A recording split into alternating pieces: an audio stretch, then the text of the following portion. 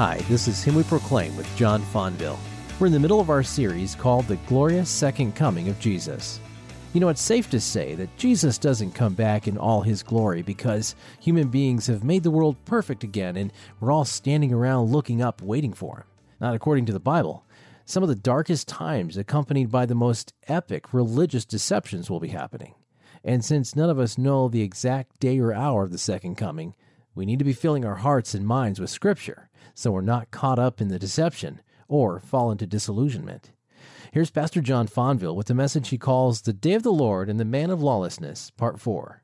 False doctrine, this mystery of lawlessness that Paul talks about that is at work in the church, never appears to be your mortal enemy. Never. It never appears to be opposing your salvation.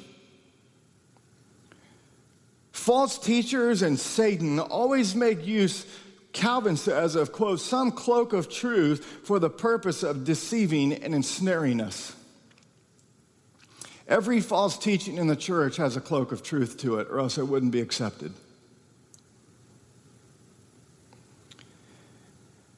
Calvin says this, that Satan does not immediately show his horns. Not that he has horns, but he's just making the point that he's evil. But Satan does not immediately show his horns, but rather makes it his endeavor to appear as an angel of light.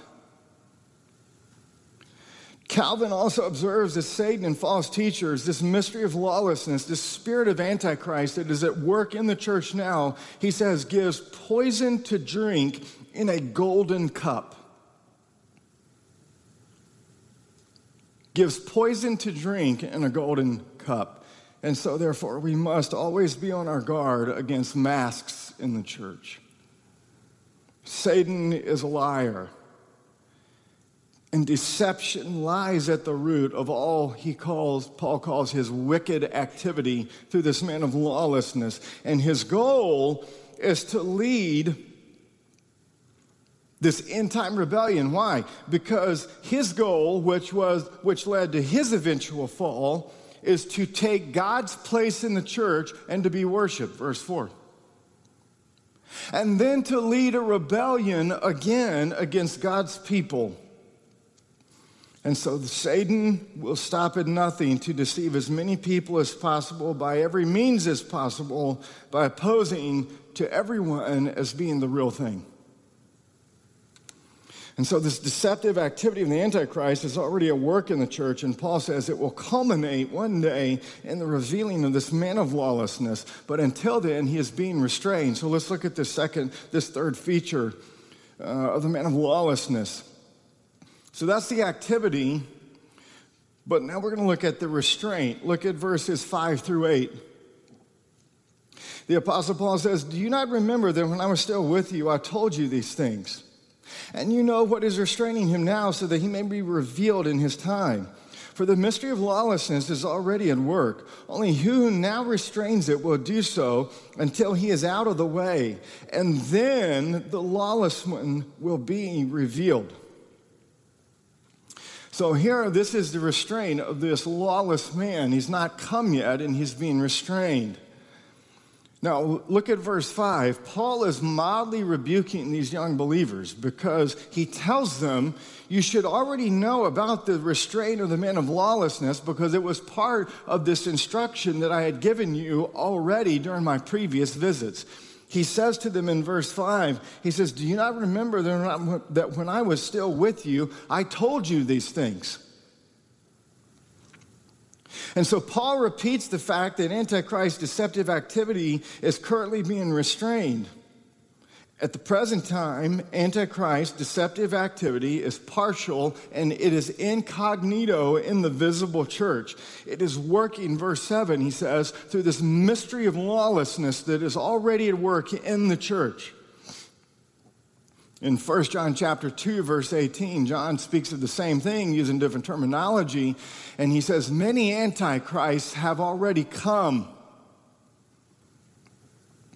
And so both Paul and John say that this mystery of lawlessness that is at work in the church, this spirit of Antichrist, these antichrists that have already come, it's anyone in the church who's spreading heresy, false teaching. And so Paul has got this pastoral concern for the church. He is warning these young believers that even though this final man of lawlessness has not yet come, they must remain alert because the mystery of lawlessness, verse 7, is already at work in the church. And this mystery of lawlessness is a forerunner that will lead to the culminating appearance of this man of lawlessness. And so Antichrist will come and go in the visible church, and there are yet echoes of this final Antichrist who is yet to come. Yet, he will not come until this, Paul says, restraint or restrainer is taken out of the way, and that is when literally all hell will break loose in the visible church. So let me say a brief word about the identity of this restraint, this restrainer. Just as we saw last week, there's been an abundance of speculation as to the identity of the Antichrist. There has also been an abundance of speculation as to what is this restrainer? Who is this restrainer? And so there are at least 7 different views as to the identity of the restrainer. I'm just going to read them for you very quickly because you'll see in a minute, but here's the list. Some have said is the Roman Empire personified in the Emperor of Rome. Others say there's no specific empire in mind. The restrainer is just simply civic government. Others have said, no, it's the Jewish state that restrains the power. Others say it is Satan or one of his evil angelic demons that is the restraining power, which is not even an option, really. The power of false teachers trying to grasp for prophetic control of the church is the restraining power because they're all fighting each other, and so therefore it doesn't really break out completely, and that's been recommended. Some have said that the Holy Spirit is a restrainer, and others say that the restraining force is the proclamation of the gospel in the church. Ultimately, as one Bible scholar notes, one brilliant New Testament Bible scholar, he says, quote, "It is difficult to determine with probability the precise identification of the restrainer," so we're not going to do that today. No, in other words, let me tell you what this scholar is saying. We don't know. So again, the difficulty lies in the fact that the Thessalonians knew what Paul was referring to, and we don't. So we have to affirm what is certain and show very due caution where we don't know. So what can we say with certainty about this restrainer? Well, ultimately, what we can say is restraining Antichrist and his deceptive, satanically empowered activity is this. God is the one who is ultimately the power behind whatever historical agent is going to be used to restrain this man. It's God. So whatever this particular historic agent is, it's God working through that agent to restrain here. Paul says the manifestation of the Antichrist is based on the restrainer's removal, and this removal of the restrainer coincides with the revelation of the Antichrist. Paul says, listen carefully, in verse 6, listen, "You know what is restraining him now so that he may be revealed in his time." There's been debate about what does this phrase, "in his time," mean. Well, if you look at the whole context, Paul's argument seems to be best understood as God's own time. In God's own time, this man of lawlessness will be revealed. The sovereign time set by God, God is the one who ultimately holds back this man of lawlessness from appearing. And so in God's own sovereign time, Paul is teaching us a comforting truth. God will bring his history to a climactic conclusion, so rest. But when this restrainer is taken out of the way, this man of lawlessness will be revealed. And when he is revealed, he will direct his deceptive false signs and wonders against members in the visible church and lead a great end-time rebellion. So, as we reflect this morning on Paul's characterization of the man of lawlessness, what are some lessons that we can learn from this? Well, first of all, last week, just to review, we said we can be alert. Okay, verse 7, Paul says this mystery of lawlessness is already at work in the visible church, so we need to remain alert. But second, this week, I want to go back to Paul's pastoral concern as well. Look all the way back at verse 3, and look what the Apostle Paul says. He says, let no one deceive you in any way. It's a pastoral concern. In other words, the first is be alert. Second is do not be deceived. Do not let yourself be led in deception. Paul's motive is not speculative, as we said. It's pastoral. He's seeking to comfort these alarmed believers and to comfort you, to not be concerned about all the end-time speculative details, but to rest in the fact God is in control. And therefore, when he's in control, do not be deceived because of this mystery of lawlessness that is already at work in the church. Let no one deceive you in any way. So how do we avoid being deceived? How do we grow in our discernment? He tells you in verse 5. Look at verse 5. Do you not remember that when I was still with you, I told you these things? Those who have genuinely been taught in the truth of God's word need to continually recall that truth to prevent deception. So what is the source of deception? Why do false teachers and false teaching continually plague the church and deceive so many? Why is their deceptive teaching so compelling and attractive?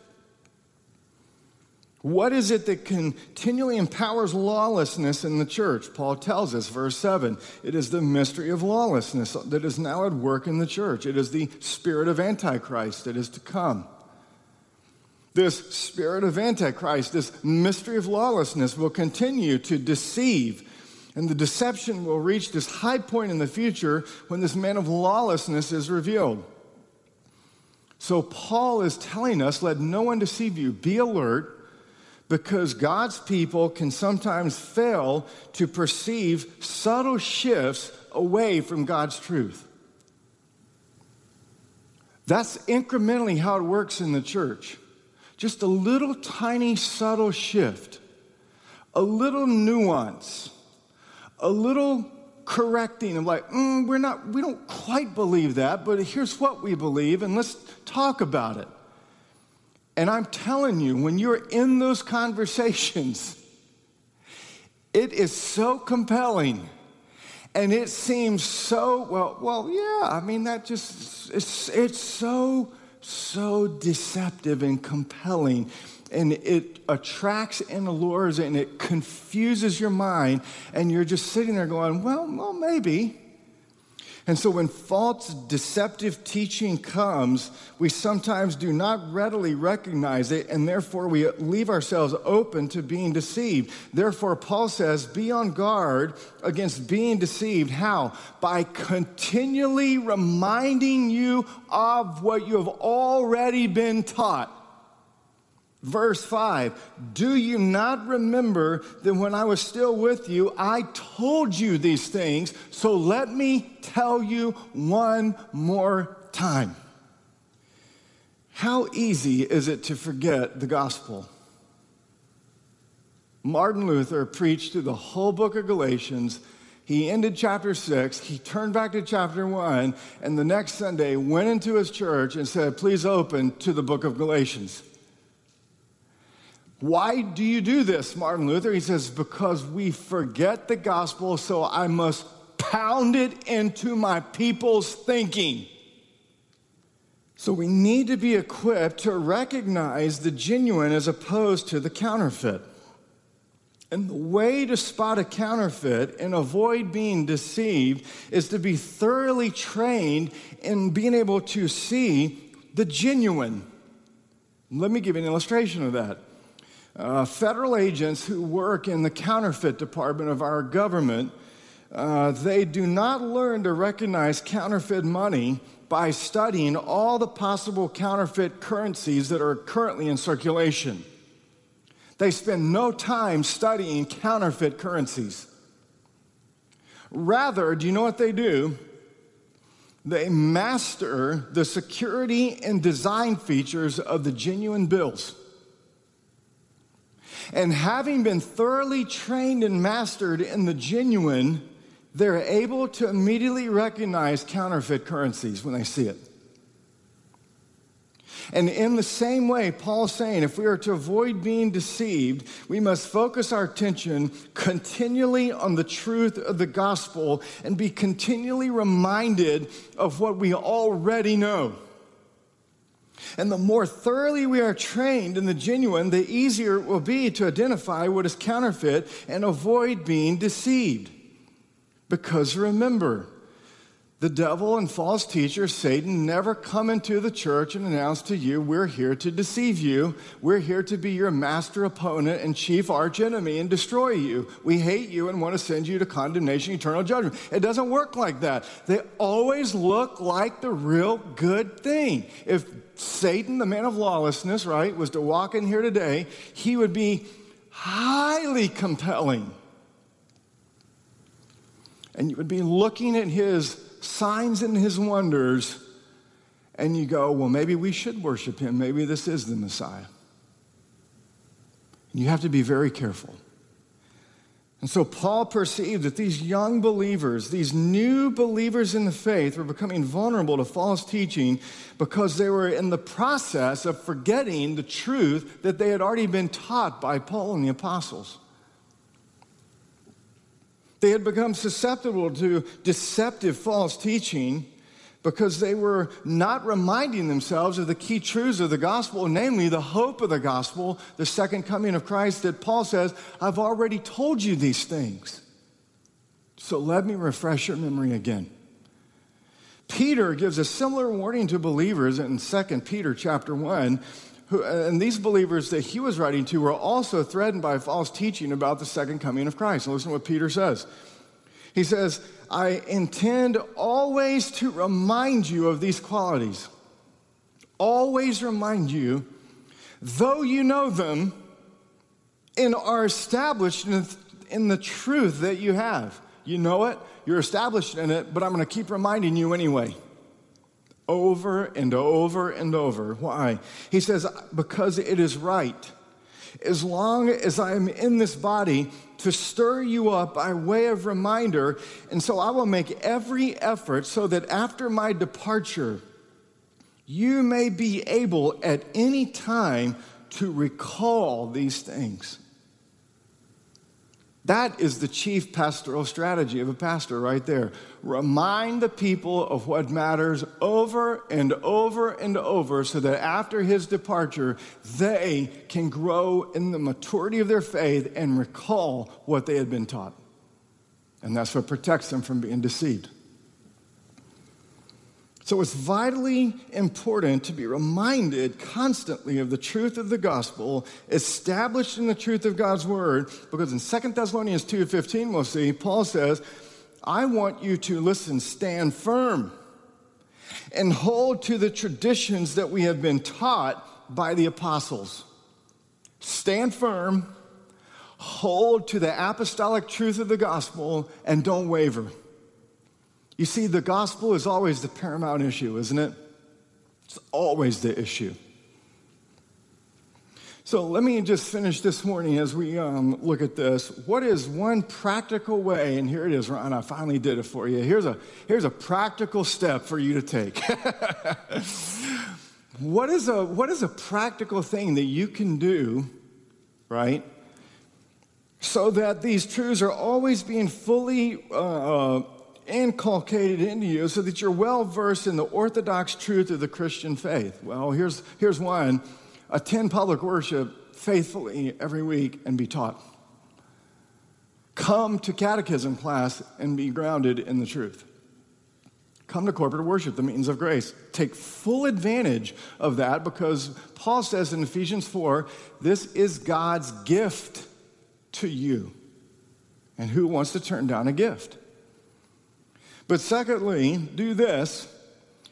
Go home and spend time reading the creeds and confessions of the faith. Be well versed in the Orthodox creeds, the Apostles' Creed, the Nicene Creed, the Athanasian Creed, the definition of Chalcedon. Creeds and confessions are public statements of what a church and a denomination believes that the Scriptures teach in a summary fashion. Let me just give you one example of how this works. The Heidelberg Catechism, which we've taught in this church, question 21, what is true faith? And then it gives an outstanding definition of what true faith is.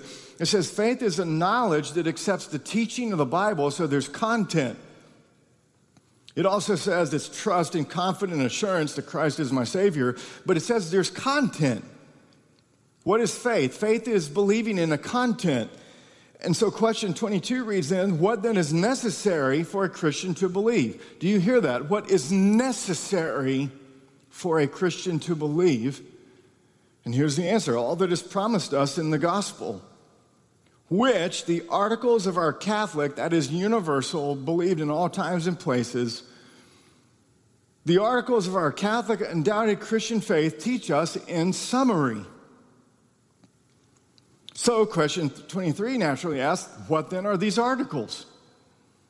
And then the answer that the Catechism gives to us is to provide the Apostles' Creed, which questions 22 through 58 go on to explain in greater detail. It exposits for us the Apostles' Creed. And so the Catechism is developing the content of faith in this long section, and it uses the Apostles' Creed to do this, to establish believers in the church.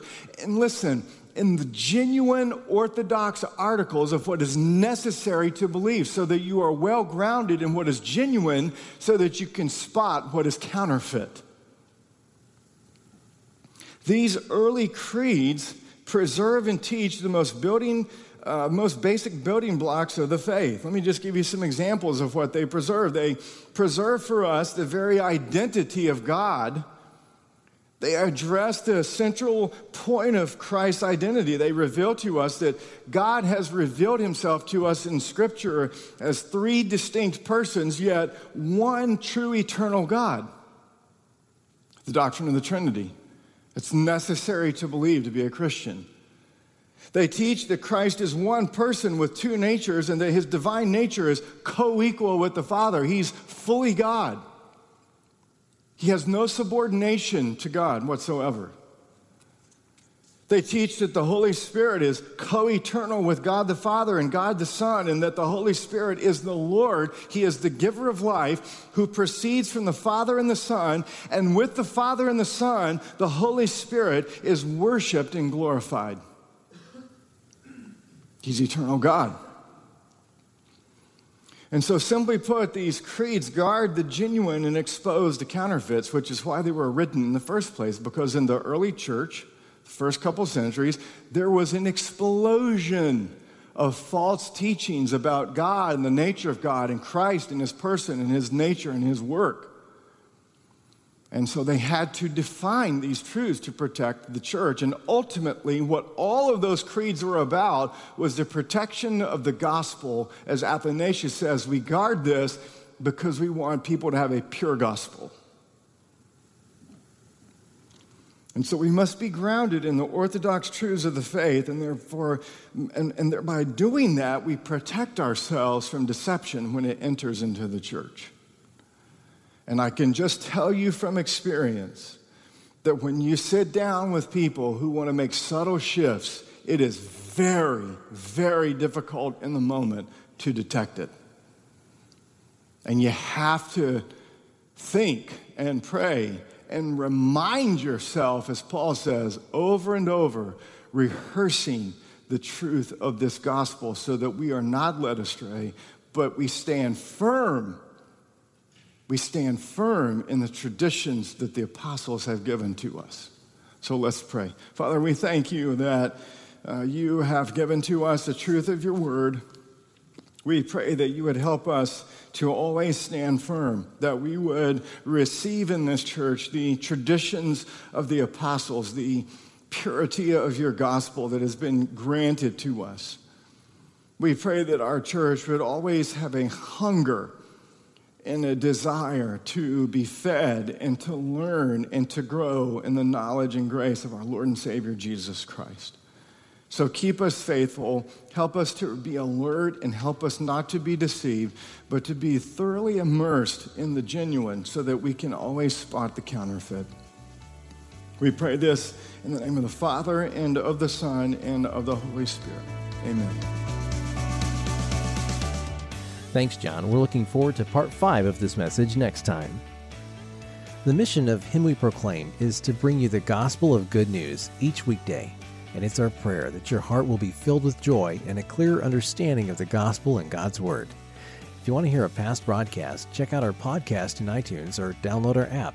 Just search for Dr. John Fonville in iTunes or Google Play. Him We Proclaim is a broadcast of Dr. John Fonville. If you would like to visit Pastor John's church in Jacksonville, Florida, you're always welcome. You can find out more at ParamountChurch.com. I'm Josh Montez. Thanks for listening and join us next time.